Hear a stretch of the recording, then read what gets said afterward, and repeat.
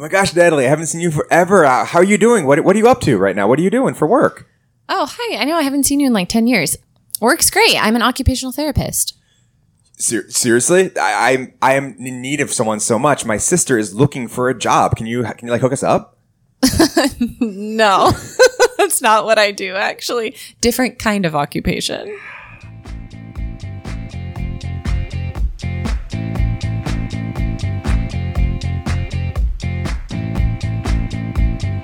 Welcome to Therapists in Motion podcast, brought to you by Spooner.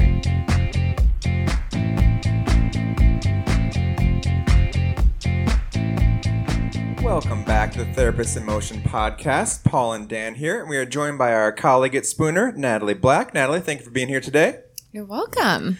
So Natalie is an occupational therapist with our company. Do you just want to tell everyone a little bit about yourself?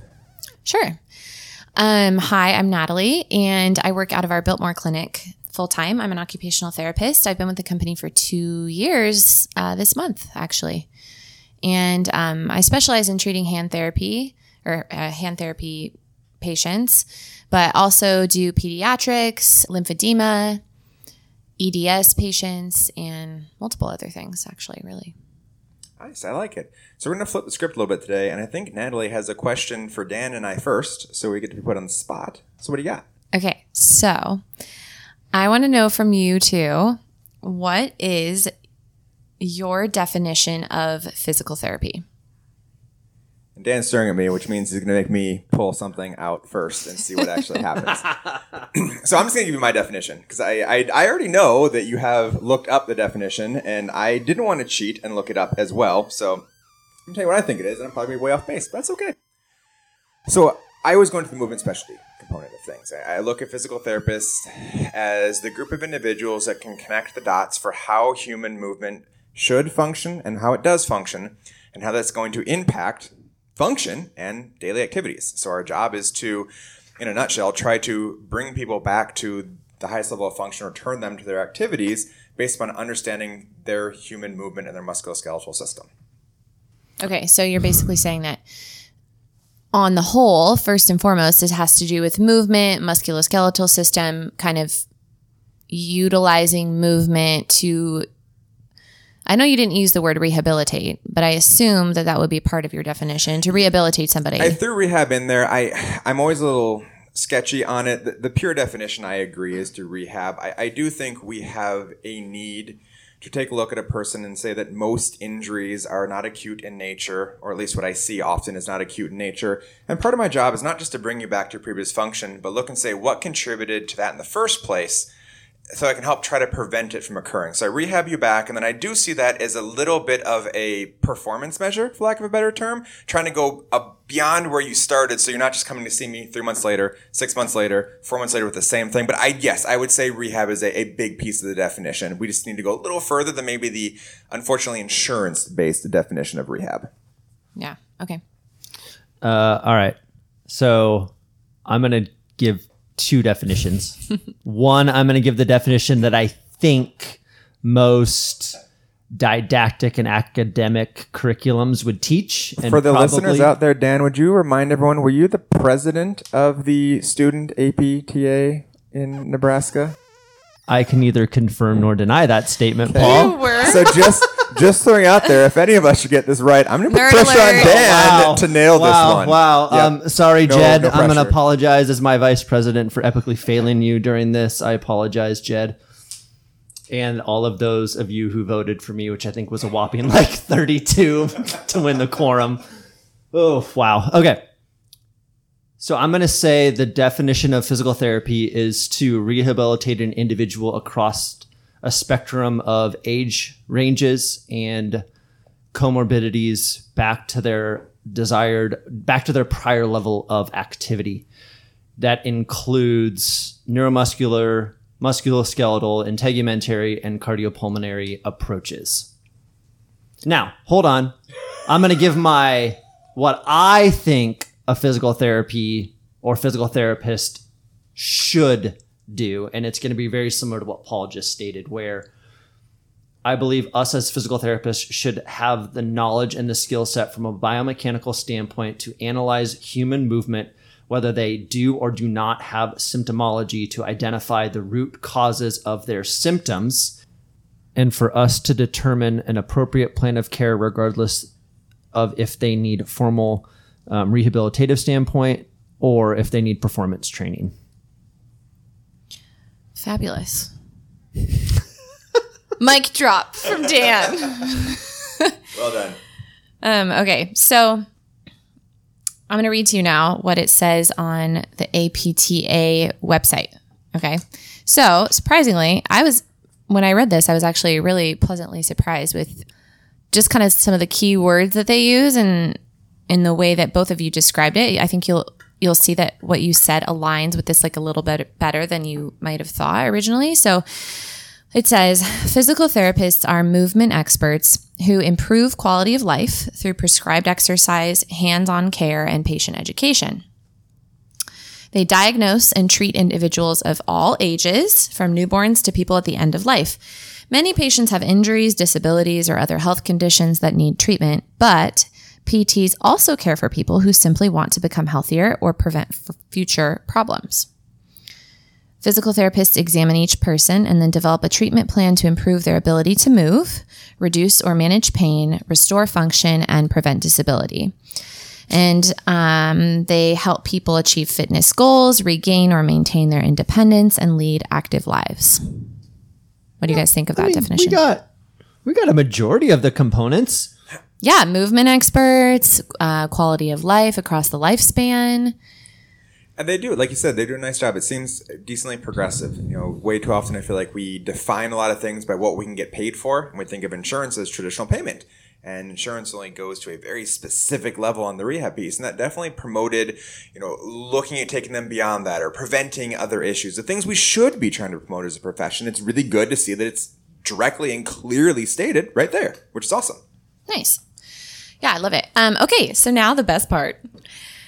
I would like you guys to tell me what your definition of occupational therapy is now. So since you went first, I guess you're going to tell me that I have to go first this time? Obviously. All right. Definition of an occupational therapist is to care for a community based on appropriate evaluation of current functional limitations across a lifespan of health to impact their overall function by utilizing a combination of therapeutic exercise, manual therapy, and home exercise program and education. Yeah, I think that's I'm sticking with that definition. I like it. Well done, Dan. Stealing a little bit from our previous experience. That was smart. You threw in some very nice, the whole age spectrum. We didn't say age spectrum specifically, but got into things. I'm gonna keep it short and simple because I agree with a lot of what Dan said. I think the only piece you didn't touch on that I'd say is I feel like there's a strong chance that activities of daily living makes a pretty good prevalent appearance there. I mean, obviously PT and OT both deal so much with ADLs, but I feel like historically what I see often is OT really talking about the activity of daily living component of improving function, return to function, understanding how to function with now having a different deficit or something that has occurred over the spectrum of life, age, injury, etc. So I'm assuming that is woven in there somewhere in addition to what Dan has stated. And I'm going to add another component. I'm certain that they're going to say function more than physical therapists because they have historically kicked our rear ends in speaking about and doing things relative to function and utilizing CPT codes that support that far more aggressively than our physical therapy profession has. Well, it is interesting, and we talk a lot about treating the whole person and the importance, but when you look at some of like Medicare measures and other things that we report, OTs often were required to report on certain mental components of the individual, whereas PT we're supposed to incorporate in our plan of care, which is great, but I don't see it as a mandatory reporting component. Well, I'm going to add on to that. You're spurred another thing. Natalie's like, she's like, come on, shut let me up. do my job, right? This is what we're talking No, about. this is great. I love it. I'm also going to say that they have a greater responsibility on the entire health of an individual. Again, if we think back to previous PQRS, that might be a swear word for some of our listeners, but PQRS. Dan, our listeners are young. They don't know what you're talking about. That's true. Smoking cessation and mental, like you said, the mental component for. So there's going to be something in the definition about that as well. Before I say the definition on the AOTA website, where does the word occupations fall into your definition? Yes. That's the thing. I don't have it. Yeah, I mean, I drive everything around ADLs and not the, I guess. So what's an occupation being ADL work. though? What's an or not what's an ADL? Let me rephrase. You know what? Never mind. Forget it. Let me just read it. Moving on. Because this is going to answer all the questions I'm trying to get it in a backward way anyways. Okay. AOTA says, occupational therapy is the only profession that helps people across the lifespan do the things they want and need to do through the therapeutic use of daily activities or occupations. We'll come back to that in a moment. Occupational therapy practitioners enable people of all ages to live life to the fullest by helping them to promote health and to prevent or live better with injury, illness, or disability. Common occupational therapy interventions include helping people with disabilities participate fully in school, social situations, family situations, etc., helping people recover from injury to regain skills, and providing supports for older adults experiencing physical and cognitive changes.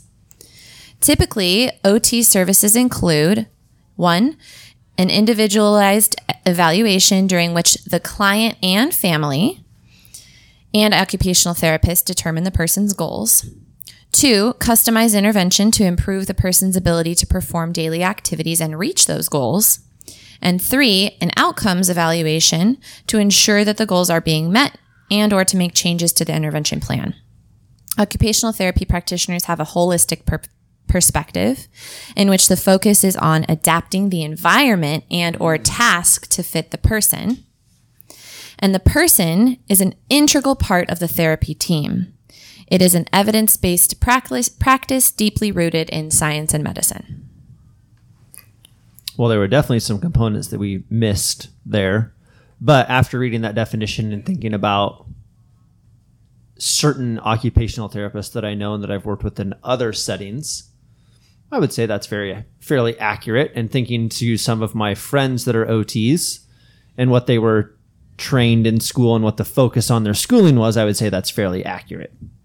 Which is great because, I mean, by you saying that, being a well-practiced physical therapist, I think that shows that our education system as OTs is doing its job, right? We're creating practitioners that are being a representation of what our practice framework and what our disciplinary board is wanting us to be. So that's great. I'm curious about your thoughts on the occupation piece because you touched on that early, and what I heard without fully understanding where you're going to I think traditionally I think of occupation as like work, right? What's your occupation? I'm a physical therapist. What's your occupation? I'm an accountant, etc. But it seemed like that was leaning more towards a occupation is almost in like what occupies your time throughout the day. Yeah, exactly. So that's the whole point that I was trying to get at earlier and failed at getting at earlier. But ultimately, occupations are exactly that, like how we fill our time. What occupies you, right? Which could be anything. And the practice framework for AOTA talks about 7 different occupations. One of them is ADLs, or activities of daily living, but that's just one of the 7 that we focus on. And that one happens to be kind of the most important because it has to do with your day-to-day tasks, right? Like going to the bathroom, getting dressed, feeding yourself, etc. There's also IADLs, also known as BADLs, which is instrumental activities of daily living or basic activities of daily living. And those are daily living tasks that are one step further. So for example, grocery shopping is a BADL because it's not actually feeding yourself, right? But it's a preparatory factor in that and something that people still need to be able to do to live an independent life. Right. Then there's rest and sleep. That's one of the occupations. Play is another occupation. Leisure is another occupation. What am I forgetting? Education / volunteer work, and work is another one too. So all of those together really create our perspective of the areas in which we are able to help our clients and our patients. So it's really awesome because what that does is provide a massive scope of practice for us, right? Because we could have a patient in any setting at any age in life, and that person is filling their time somehow. So how are they filling their time, and where can we meet them and walk alongside them to help them to do that better? So that's kind of what I was getting at with like the occupations piece. But in my opinion, some of the other main points of this definition from AOTA that I think are maybe different than what both of you mentioned before, or something kind of unique about OT. One of them has to do with utilizing occupations or daily activities as a method of intervention, right? So I want to come back to that in a minute. A second one is how important the task and adapting the task or the environment is from our perspective as OTs. And then a third thing has to do with how holistic our perspective is as far as involving that client's family or their other important people or factors in their life into their care. Okay, so all that being said, a couple of weeks ago, I was talking to my team at Biltmore, my Spooner team at Biltmore, all the technicians that we have, and we did kind of like a little in-service, and I was asking them this question, like, okay, what's a PT, what's an OT, how are they different? Because we have this unique, amazing opportunity where Spooner has, it's a PT company, it's a PT world technically, and some of us are OTs that have been kind of embedded into this outpatient physical therapy world. So what does that look like, and why is that important, and how can we utilize it to the best of our abilities to help our patients, right? Because that's what it's all about. It's helping our patients. And so when I was talking to the techs on my team, a lot of them were like, I have no idea. I feel like you do things differently, Natalie, like you treat differently, and I can tell that you do, but I don't really know why or how or what that looks like, right? So I could have a shoulder case. I could have a rotator cuff tear on my case. And so could Dan on his case. So we could see the exact same patient, and we could both do a fabulous job of helping that patient to rehabilitate, right? And get back to their normal life and be pain-free and move well, and et cetera.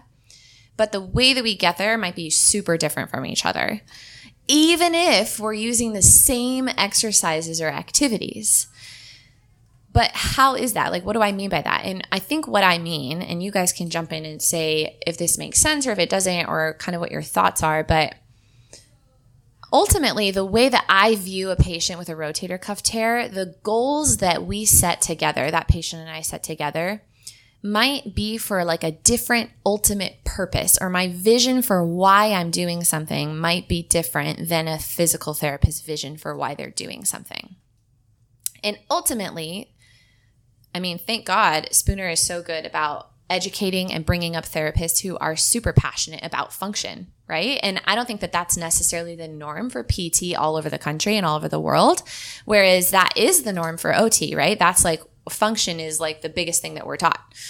So anyways, let's use that example that I just said, a rotator cuff tear, and kind of go with it. So either one of you guys, when you have a patient on your caseload that is, let's say they're post-op rotator cuff tear, and they're 6 weeks out, and the doctor has asked for like early active motion protocol. What are some things that you're going to do with them initially, and why? You want me to answer it, Dan? You saw how bad I shivered when she said post-op rotator cuff. Yeah, Dan and I are both averse to post-op patients. No offense to people that love the post-op people out there.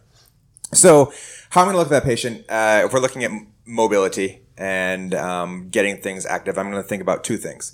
One other thing, how can I help them be successful in whatever active assisted motions that we're able to do that we're approved for, obviously depending upon what rotator cuff muscles were repaired, etc., without going too far into that. What can we do? What are we able to accomplish? What are we able to achieve? Well, respecting the integrity of the repair. More so, my thought is, what are all the components of motion that need to occur for this individual? So if I'm talking about an overall goal of being able to reach into an overhead shelf or work overhead for an extended period of time, I'm going to be thinking about, all right, what do I need for full flexion scaptions? I'm thinking about, what does the T-spine do? What does the scapula do? What does the clavicle do? AC, SC, et cetera, et cetera. And I'm going to say, all right, how many things can I start working on now as soon as possible to give this person the best environment to be able to move once we're able to remove more and more of the precautions and the restrictions to their rehab protocol and get them further and further into true function, triplanar function, etc. That's my very generalized version of how I'm thinking about this patient. And because Paul has taught me so much about treating post-op rotator cuff repairs, I would do the very similar thing. And then after going through my gift fellowship last year, I'm going to go down to the pelvis and I'm going to follow the principle and the strategy that I'm going to use the pelvis to drive the scapula, knowing that the more motion I can get through that tissue and that joint complex safely is going to help that patient in the long term have better prognostication and ability to improve and activate the way that I want to from both a local, regional, and global standpoint by utilizing other structures that are completely safe and able to move and glide that scapula. Let's say they're still in a sling, so that they can still function their day-to-day life and they aren't feeling like the rest of their body becomes, for lack of a better word, gunked down due to the fact that they're in a period of immobilization. Awesome. So it's really interesting because hearing both of your answers, I would answer in a relatively similar way, but I think the way I would answer would be flipped in my wordage of what comes first, right? So both of you started off biomechanically, right? And you said, oh, I'm going to look at what motions they have in a safe range of motion that's, protocol that is going to provide them with, mobility within their scapula, et cetera, all those things that you just said. And then briefly, both of you said, so that they can, reach eventually overhead into a cabinet and get a glass of water. So from my perspective, when I see that patient, it's okay. Two things. One, hi, I'm Natalie. I'm your occupational therapist. We're going to work together to rehab your shoulder, right? And the shoulder is luckily a part of your body and a part of who you are as a person, mind, body, and spirit. So first of all, my primary focus point is so much more related to, I'm going to say this in a term I don't necessarily love, but mental health. Okay. So mental health, their cognitive understanding of what's happening with their body via their pain response, via their day-to-day life and how that has been interrupted, right? So it's not, hey, I can't lift my shoulder very high and I'm not moving very good. It's, okay, I am a grandpa and have to be able to carry my grandkids and I'm super upset about the fact that I am wearing this sling on my arm and what can we do to make me be able to interact with them?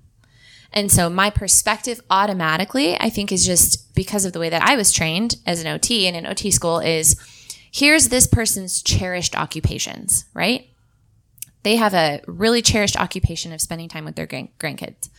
So what can we do now in the here and now with where they are to help them to be able to do that safely and effectively? And then on the secondary aspect, how do I use movement and how do I use my skill as a practitioner and my education of biomechanics to help them to get to that point? So ultimately, I think there's a lot of overlap. Clearly, there's a lot of overlap, or we wouldn't be having this conversation, right? But I think what it comes down to is my goals and my mindset and kind of how I see that person and then what we utilize to get to that point. And it just starts in a different location mentally. Does that make sense? Yeah, I think that's a very interesting perspective. And I would say probably there are a handful, more than a handful of physical therapists out there who that's their thought process as well, where they go to success. So what I hear you saying is you're going to success orientation immediately, right? So if I put Gary Gray's term out here, he would say treat based upon success, right? First, treat based on success first, knowing and utilizing the principle of three-dimensionality, that if I can impact their mind and their spirit first, that's going to impact their body, right? If I can impact their sagittal and their frontal plane, that's going to impact their transverse plane, right? So you can utilize the principle of three-dimensionality, just not in the three planes of human movement, but in triadoxes of all sorts of different things, right? So your approach there is saying, what can we do now to help you still do the things that you enjoy from an occupation standpoint, right? You Right. mentioned the 7 occupations.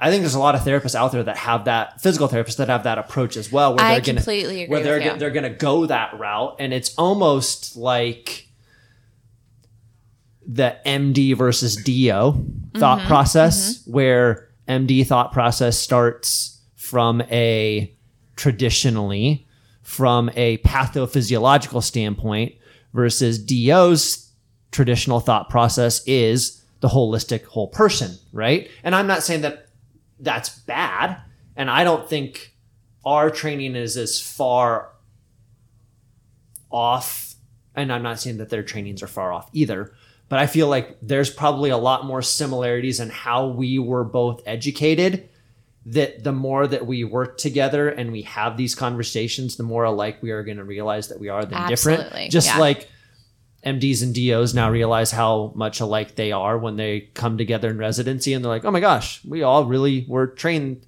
in the same content. We just went about it in a different way. And that's completely legitimate. Sure. And I think, too, there's a lot of perceptions out there that, like, for example, occupational therapists work on fine motor tasks or hands or upper extremity, and physical therapists work on gross motor skills. And be that as it may, as far as a very broad overview baseline situation, in reality, just like we were saying earlier, my scope of practice doesn't stop at the hips, right? And yours doesn't stop at the elbow either. So how do we, but where's the separation and why is that? And so another thing that I think is super important to notice is how a lot of times I think the way that we write goals as therapists kind of gives a really good impression of our training and education and our mindset for that patient. So for example, a physical therapist might write a goal, that patient will be able to reach into a cabinet overhead to carry down a tray of plates or whatever. Whereas an OT might utilize that outcome measure as instead of an outcome measure, but as a treatment. Does that make sense? So we're utilizing activity. And I'm not saying that physical therapists don't do this too, because they absolutely do. But I think the way that we're trained is more commonly that we as OTs are utilizing daily living tasks as a method of treatment, right? They can also be an outcome, but we can use them as treatment too. Well, you're doing a nice job too describing it. It is important to recognize that a lot of times how we're taught something, whether it's through school or mentors, etc., plays a huge role in how we go about doing things. And there is a fundamental difference in how we are trained, especially initially. Because I'm sure there are plenty of therapists out there that are listening to you saying, I look at the whole person. I care about their function. I care about getting them to feel successful with things. And again, as you said, no one said you didn't. Everyone's doing that. But it is an interesting thought of saying, like, we so much do become biomechanical analysis of the body and then tie that into what's the function going to be? How are you feeling about this? Like, are you feeling comfortable with the plan? What else do we need to do to help you? I feel like sometimes it does come a little ancillary. At least that's how we're trained, in most schools.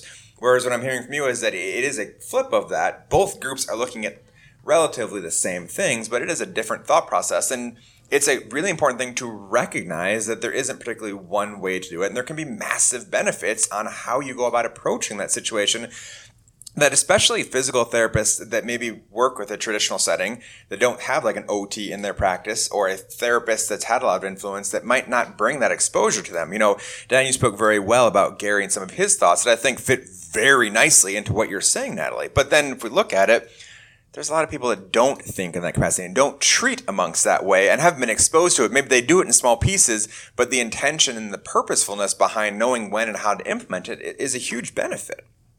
Yeah, absolutely. And I think, too, here's what it comes down to. I will advocate for myself and my profession until I'm blue in the face about being a movement specialist, because that's what I am. And that's what all the therapists who work in this company and, any other outpatient physical therapy or occupational therapy company are, right? So that's how we primarily view ourselves, if I was just going to say one thing about us, right? But what's really awesome is that in the outpatient setting, there's so much of an overlap that almost always, my patients don't know that I'm an occupational therapist. They think I'm a physical therapist just like everybody else who's working in my clinic. And that's perfectly fine. It doesn't matter left or right to me what they think, as long as they're, healing and getting out of their treatment what they need to get out of their treatment. But in another setting, like in an inpatient rehab facility, there's going to be a lot more very clear, visible differences between what an OT and what a PT are doing with a patient who's there. And so I think what's super fascinating is that there's some areas where OT and PT are so different, and there's some areas where we're so similar. So how do we use that to our advantage in the outpatient world, right? How do we use this thing that we have where, we have a lot of clinics, and ideally, eventually we would have every clinic to have OT and PT in the same clinic. And so what does that look like? How do you think it's beneficial for our patients? Is it ever not beneficial for our patients? What are your guys' thoughts about how you currently utilize OT as physical therapists, or maybe how you don't and how you should? Well, I think you bring up a great point about two things. One, that it is a massive myth that occupational therapists cannot treat the entire body. So I think that's a huge myth out there, especially in the world of physical therapy, right? Mm-hmm.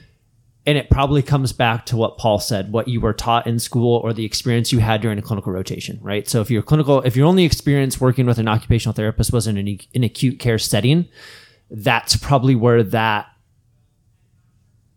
thought of what an occupational therapist can do comes from. And that's the only data point that they have. They have an N of 1, right?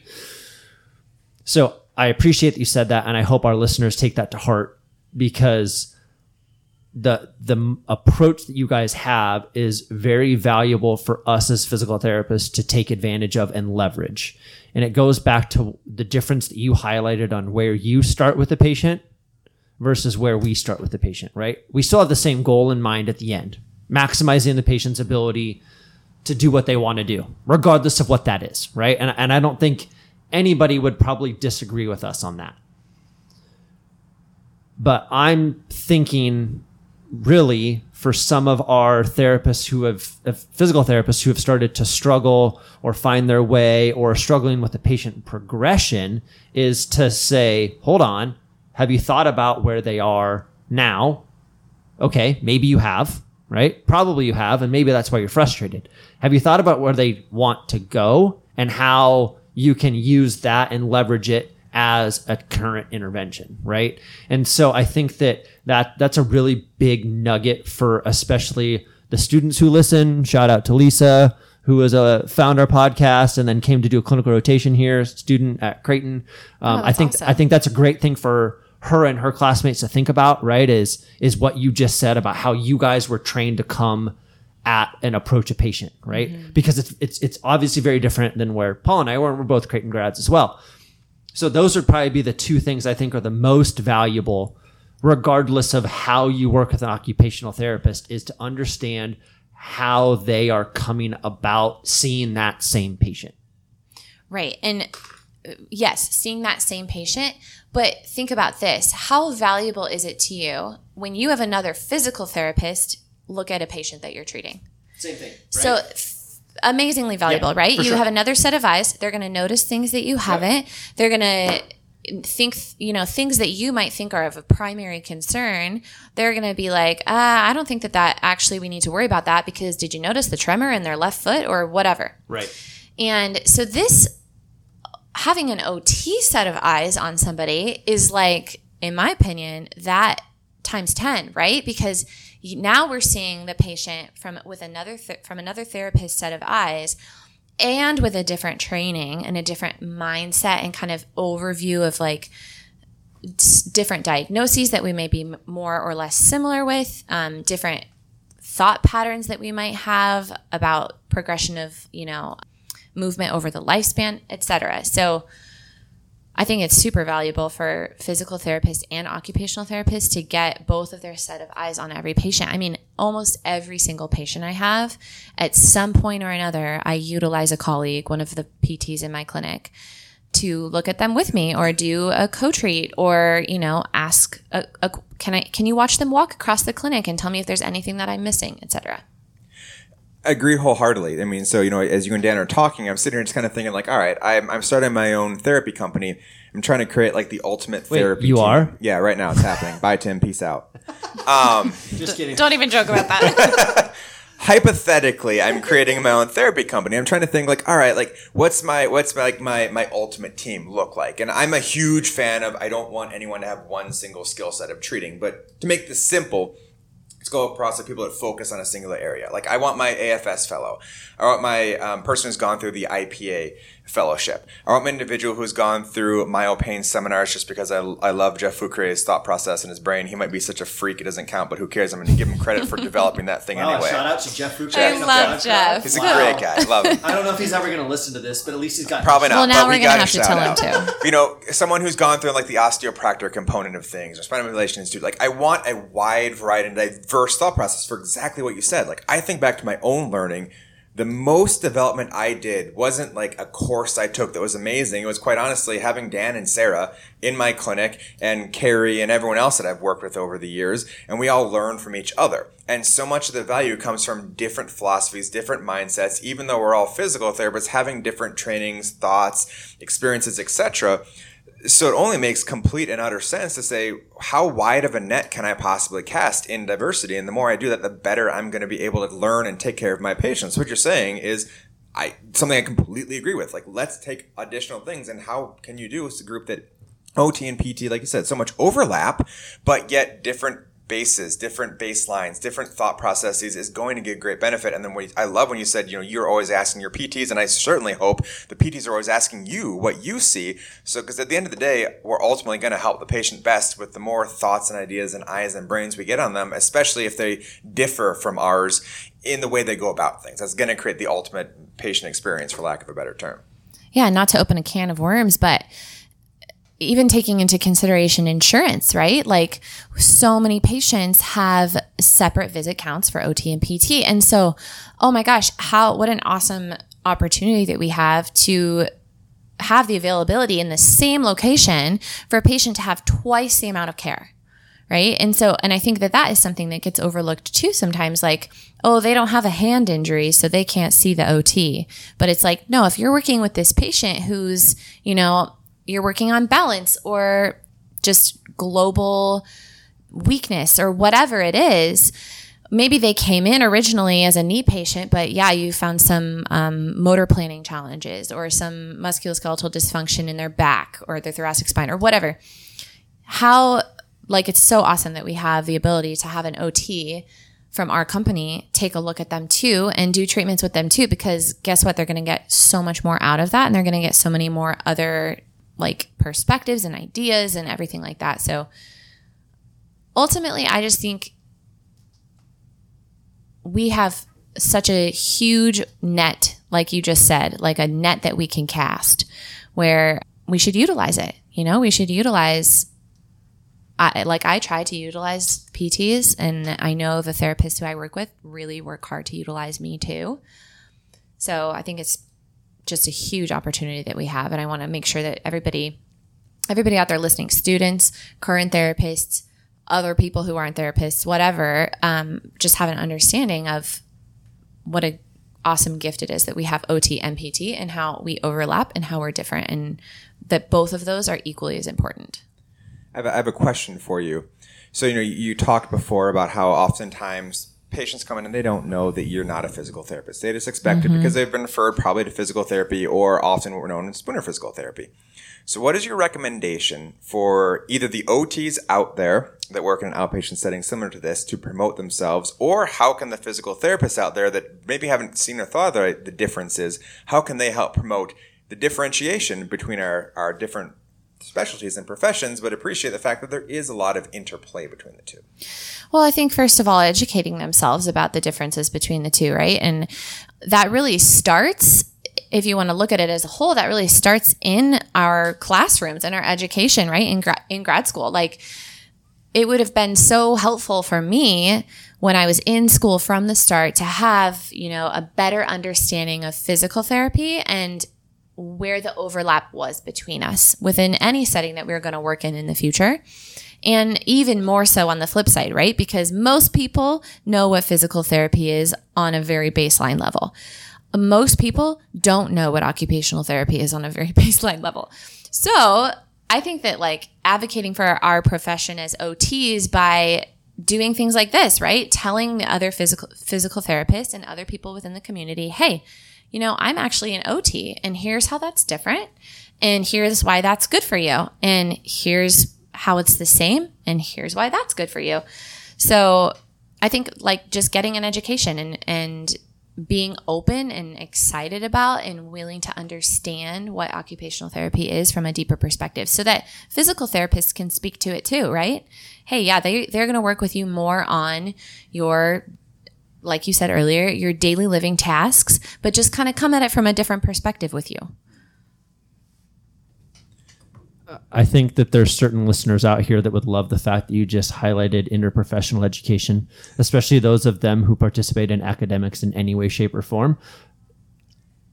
And being on the advisory portion of bringing Creighton University to Phoenix, that is one of the huge highlights and the benefit to having MD, nurse practitioner, PA, OT, PT, all in the same building, is that interprofessional education is something that will occur. And it's been proven time and time again in research that when you start interprofessional education early in their career and have a better understanding of what each profession does, that puts the most important factor of the patient success in the middle. And that patient success gets exponentially larger because of the fact that each professional knows what the other professional can do for that person in the middle. Absolutely. Yeah, I think actually I went to Midwestern and they push that a lot, the interprofessional curriculum and education and work. And that was one of the main things that I got out of my education. And one of the main things that I really loved was that I had a class where I had speech therapists and PTs and MDs and, you know, podiatrists and dentists. And we were all in the same room learning about each other, having case studies and going around and saying, hey, here's how I would approach this. Here's how we could all work together for this patient. And you're right. I think the more that we can make that happen and the more that we can push for that importance, the better. Because at the time, I didn't know how important that was. You know, I thought it was really awesome. I thought it was cool that I was learning about all of these different professions. But now it's like when I have a relationship with a surgeon, or when I have a relationship with a primary care doctor or a pediatrician or whatever, then when I have a better understanding of what they can offer my client and they have a better understanding of what I can offer that patient, then that's exactly what it does, is it puts the patient in the middle, which is the whole point, right? And what we want to do. I love it. Well, Natalie, thank you so much. I know I personally feel a lot more well-equipped to not just speak to the differences, but more importantly, utilize my colleagues more appropriately and really, again, help drive the best outcomes we can. So thank you for sharing your knowledge. And any final thought you'd like to leave listeners with before we head out? I would just say that look into it. Be educated and well-informed about occupational therapy. And occupational therapists out there, be more educated and well-informed about physical therapy and the push for function that they can have too. The patient should be like the primary factor and the primary driver, and their recovery is, or their either habilitation or rehabilitation, however you want to look at it, should be in the center of it. And so I think if we work together and really utilize each other more, then we're just going to have better patient outcomes and better experiences for people. Awesome. Well, thank you again. And as always, listeners, if you have any thoughts or comments, reach out to us at therapistinmotion@spoonerpt.com. Thank you, and hopefully you will be listening to us again soon. Thank you for listening. Please hit subscribe on your favorite podcast app.